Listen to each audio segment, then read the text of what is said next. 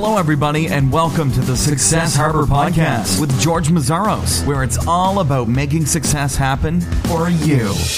Hi, everyone. This is George Mazzaros with Success Harbor, and I have Tyler Jensen with me. Tyler founded VAVi Sport and Social Club in 2002. He's also the founder of the startup Garage. Welcome. Hey, thanks so much for having me. Thank you for being here, Tyler. Can you tell our audience what VAVi Sport and Social Club is? Yeah, VAVi is a intramural sports for adults. So it's kickball leagues, softball leagues, tennis leagues, golf leagues, over 35 different sports based here in San Diego. Okay, and I just watched the video and on the site, and it's just really well explains all the different sports and everything. But it seems like that it's more than just sports; it's more of a community as well. Yeah, absolutely. And so when I moved out, I went to college in Virginia, and I moved out to San Diego about 13 years ago or so, and was really looking to build a community out here, and wanted to do it in a way other than just going out to nightclubs, and so I realized that sports was a great way to build a community of people, and I'm not the best athlete. I enjoy sports, but I'm by no means a great athlete, and so recreational sports seemed to be a great way to do that. And I looked around, and I really didn't see someone doing it well, so I decided to start VAVi to fill that need. So was that really the need that you got here to San Diego and you just didn't see anything like it at all in the market? Have you seen anything like that outside of San Diego anywhere? Absolutely. There's a number of sport and social clubs around the country, and we actually saw that Chicago has one as well, and we randomly, my original founding partner randomly ended up having dinner with somebody from Chicago, and they suggested us take a look at their business, and San Diego didn't have one, and we really loved it. And so that night we decided to start the business, and the next morning got together and started putting the pieces together to get things moving out here. So let's talk about the challenges during the first 12 months, especially because that's when most people quit business. They start, they get excited, and there are all these difficulties, and they just say, you know what, this is just too much. So let's talk about what were some of the greatest challenges you were faced with during the first year of business. Yeah, I think that most of the challenges are personal challenges because the business isn't that far developed. And so one of the challenges that I faced, was really, and I think it's common among most entrepreneurs, is I didn't really put into place a pay my bills plan before I started. I just thought the company would start making money really quickly, and I could, pay myself a salary. And the reality is that wasn't true and isn't true for most startups. And so I struggled for a while to figure out how to just pay my bills while still having time to get the business started. That was probably the biggest one. And then just not knowing, waking up and knowing that I needed to do things, but really just not knowing how to do them. That was probably the other biggest challenge as well. What about having no brand in the community and explaining people, and even the concept, because you said you haven't seen any club like that in San Diego, so it was something new. And not only that you start a business, but you're starting something that it hasn't really been done here locally. Yeah, it was interesting.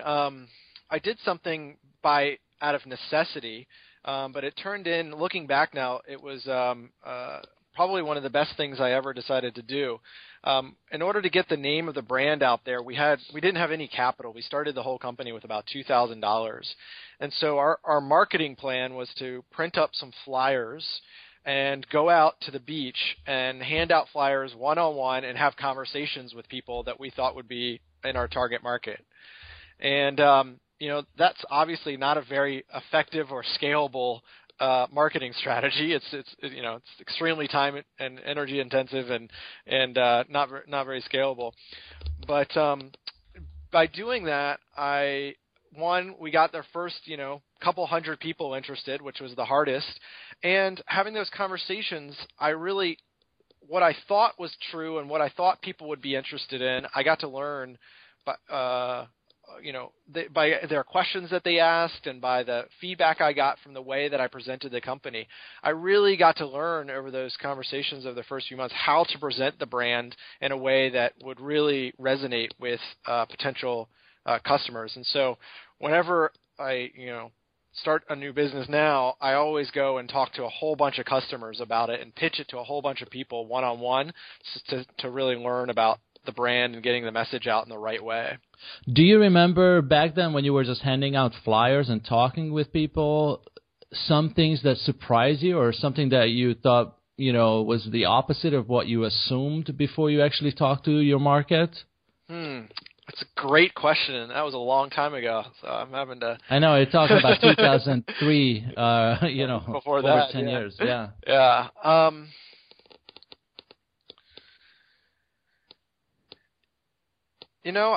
Nothing really rings a bell right this second. I can think about it, and if something pops up later, I can. I'm interested because today everybody's talking about the lean startup and the lean brand and the lean entrepreneur, and they're always talking about to build your brand, build your company, build everything with the customer in mind, and always constantly talk to the customer as you do it. And I just thought maybe, but it was a long time ago, so maybe we'll come back to that. Now, you grew VAVi to 25,000 members in 6 years, and I mean that is a tremendous number. It's not something where they just click and put in an email address. This is kind of the old-fashioned way of building a business. So, what was your growth strategy aside from handing out flyers? Was it more of a viral thing, or what helped you for the business to take off like that? Yeah, well, at different stages, we had different methods that worked the best. And obviously the flyer is what was accessible to us in the first, probably year. And then, believe it or not, this was a time where MySpace was still around and effective. And so we did some marketing on MySpace that helped build the community as well. And then, we tried a whole bunch of different marketing techniques. But we ended up signing one deal with 24-hour fitness gyms, where there were, I think, 25 gyms around San Diego. And they agreed to put posters up in all of their gyms around town around our sport and social club. In exchange, we would give them some advertising to our members. And really, that set us over that, tipping point locally here where it became not something that we struggled to tell people about, but all of a sudden people knew about it. Within a couple weeks of moving here, if they're just moving to town, someone would tell them, "Oh, hey, check out VAVi. It's a great way to meet new people," and those types of things. And once we reached that critical mass, everyone that plays in the leagues would get a T-shirt. And those T-shirts were branded. And so at any given night after the leagues, they'd all go out to bars. And so, we'd have 1,000, 2,000, 3,000 people going out to happy hour after the game with one of our branded T-shirts on. And so after a while, it just became our marketing supported itself, and we had to do a lot less marketing. So as you can see, it kind of evolved over time. Okay, so partnering with 24-Hour Fitness was a big plus for you guys. Absolutely, it was a game changer. Yeah. Now, how did VAVi make money? Was it a membership thing, or was it through the actual events? Can you get into that a little bit? Yeah, it was an event-driven business model. So people paid to play a sport. We had the sports leagues, and so it ranged from $50 to $100 per league, and that would get you in about an 8-week league. We also had social events. We had a big New Year's party, or have a big New Year's party, and tried some trips out at different times as well. We would go to Vegas or camping and things like that as well. And they were all event driven. And then there was also some advertising revenue as well. Partnering with advertisers that wanted to, get the word out to our customers. And then you sold VAVi, right? What year was that? It was January of 2008. And can you talk about how much you sold it for, or how much you were generating with VAVi at the time you sold it? Yeah, I can. I'm contractually not allowed to talk about all the details of it, but what is public about it was a small business still, but it was doing just over $1 million in revenue when I sold it. Mm-hmm. Okay, that's respectable, right? If you think about it, and in a few short years. Now, why did you sell VAVi? What was the reason for selling it? It sounds like it was going really well.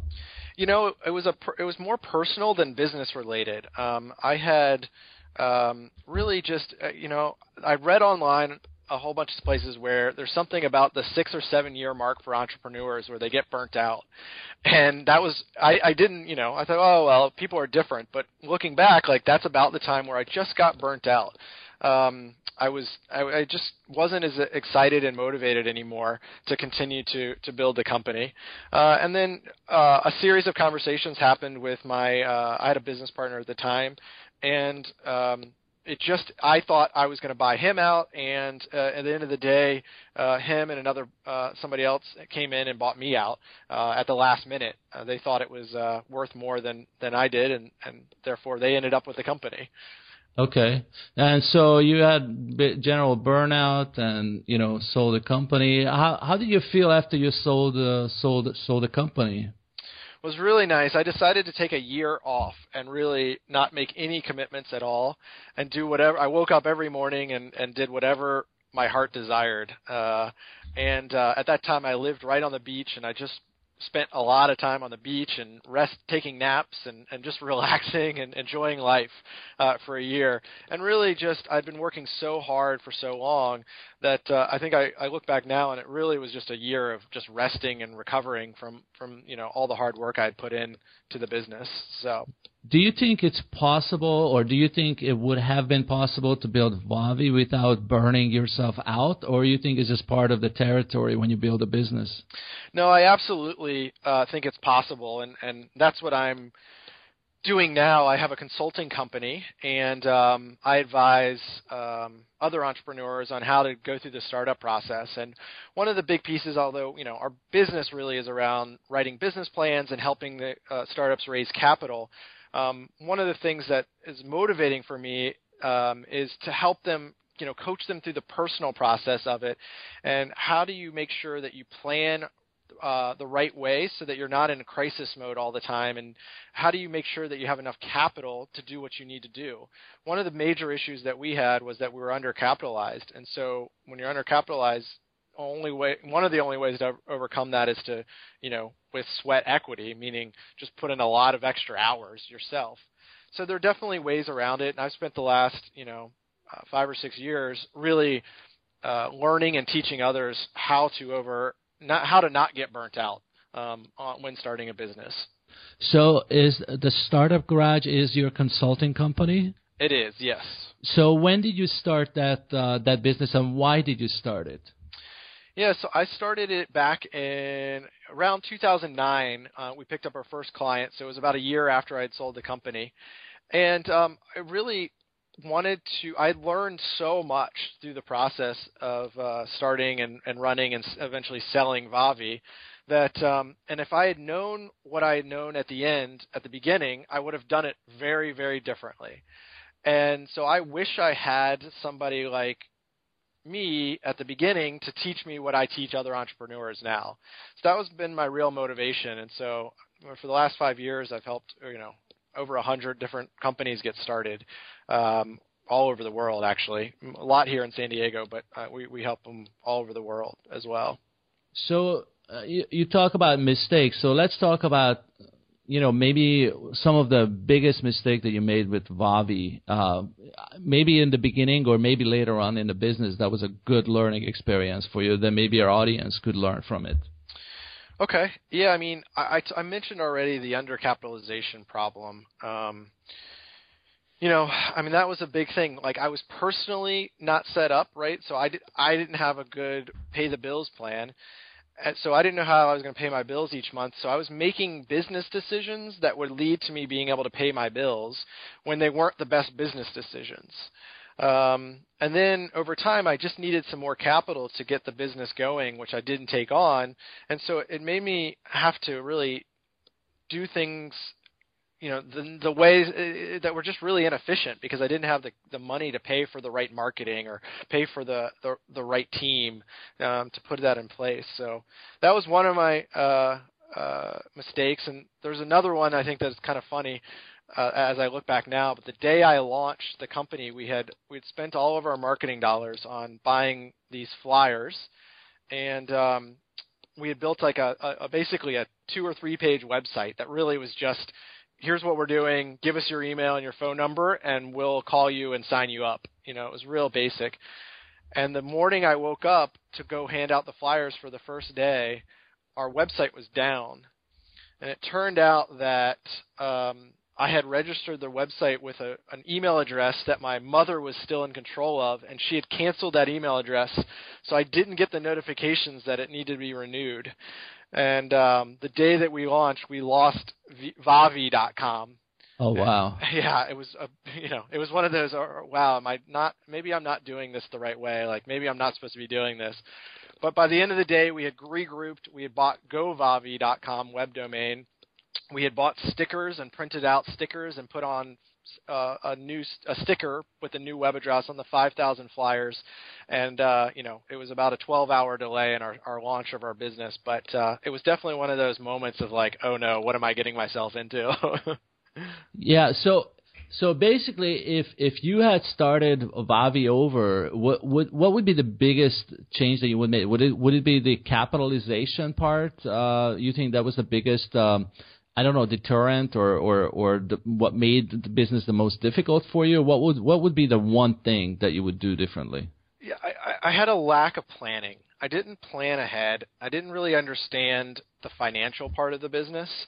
I really had a huge passion for the product, but I really didn't understand the financials, and that includes more than just the capitalization, right? It understands how I was going to make money, what are the expenses that it was going to take to actually do it the right way, and so it was about, I didn't put the financial projections together and the business plan together beforehand, which would have saved me a lot of headache and heartache and a lot of mistakes if I had done that before I started the business.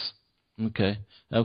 Now, let's talk about being efficient with your time, especially early on in business. What do you think is the biggest time waster for entrepreneurs? Stuff they shouldn't spend their time on, but they do. They insist on spending all their time on. Well, I can answer this a couple different ways. I think the first thing that pops into my mind is that entrepreneurs end up falling in love with their product or service. And in the big picture of things, the product and service is really only about 5% of building a company. And so I find entrepreneurs spend so much time just diving in, doing product development, and reiterating, which is important, but they ignore all the other parts of the business as well. So I think that's probably the best way to answer that question. Okay. Now, you had ups and downs, and you just mentioned losing the VAVi.com, which, I can imagine it would have, at least in the short term, you would really feel devastated about it. But there are all these ups and downs when you run a business. So how do you deal with it, or what advice do you have for others to deal with the roller coaster ride of being an entrepreneur? Yeah, it's interesting. As I look back to VAVi, I wasn't very good at that, right? I was very emotionally driven, and I was young, right? I was in my 20s and didn't have the skill sets to deal with all of that, and so it impacted my business and impacted my ability to create partnerships and relationships. But as I look back, what works for me is a really good personal practice and focusing in on making health my number one priority. And that includes, not only physical health, but mental and spiritual and emotional health as well. And so I have a daily practice that I have in place now that really helps, where I get up and I either run or walk or get some exercise in the morning. And then I do between 30 minutes and an hour of meditation and prayer in the morning. And then during the day, I make sure that I have a very clear plan, and I take breaks to make sure that I'm not getting off track and kind of in my head about everything. And so that really helps me stay efficient and focused. So you are working with entrepreneurs and startups and, other businesses today, consulting with them. What do you think are maybe the top two or three, or maybe even the top area that they need help with? I know it's kind of an open question, but what is it, like, the one thing that really comes to mind when you think of these businesses in general?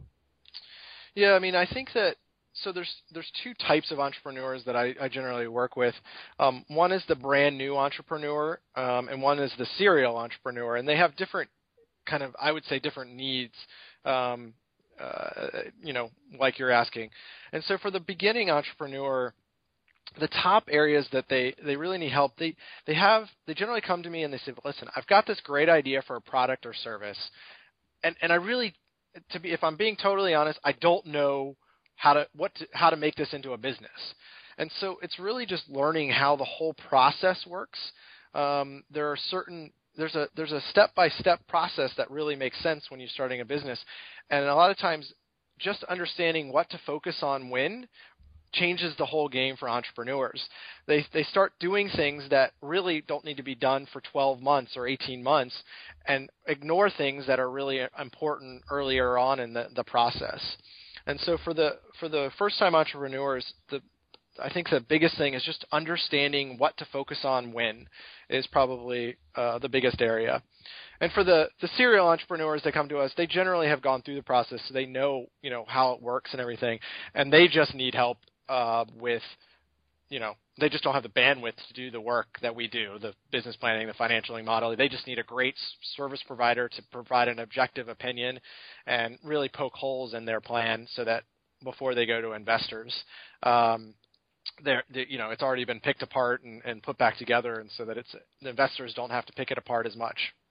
What do you think serial entrepreneurs do, right? I mean, there are people that are struggling just to get that one business off the ground. Excuse me, I'm losing my voice. And there are these others that, every 5-10 years or so, or maybe even more frequently, they start a new business, and they there is something, they have that it, and I'm sure it's hard. It's so hard to put your finger on. What is it that makes somebody just get it? Get what it takes to build a business, sell it, move on to the next one, or whatever. What do you think that it is for?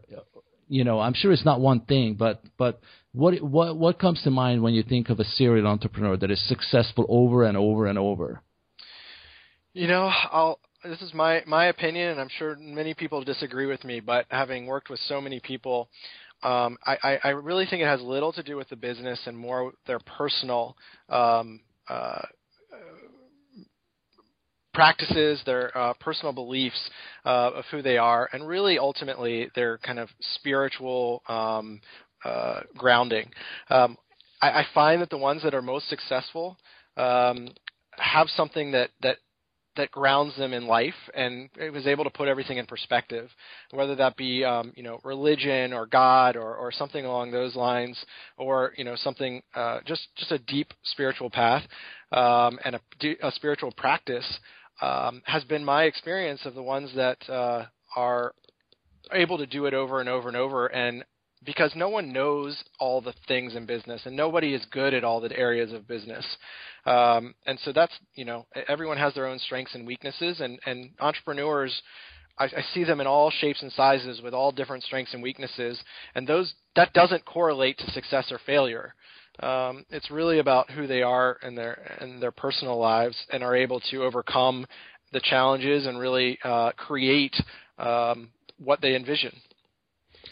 So if somebody, and I'm talking about a first-time entrepreneur, if somebody came to you and they had a job but they had an idea for a business, what would be the first thing that you would teach that person to kind of help them start the right way about becoming an entrepreneur? Yeah, so the first thing I would say is don't quit your job.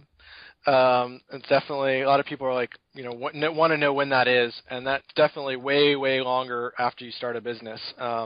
As you want to hang on to your job as long as you can, because that takes care of the bills.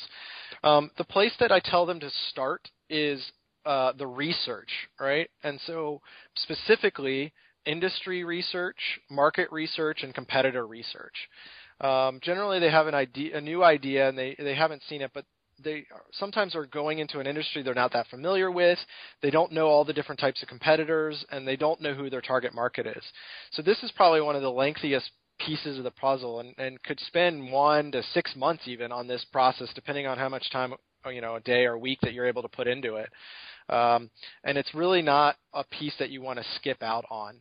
It's not the most exciting piece where you're just researching and reading and learning about what other people are doing, but man, it is valuable down the road if you don't skip this step. Okay. Do you have is there a book or maybe a couple of books that you recommend for people to do this or that would help entrepreneurs? There's a couple books that I really like that are good for really, kind of the first-time entrepreneur. One's called E-Myth, and then one is called Duct Tape Marketing. And E-Myth is about building systems, which a business is just a set of systems, is how I look at it, along with some other things. But at its core, it's a lot of systems. And so understanding that and how to put that together is really critical.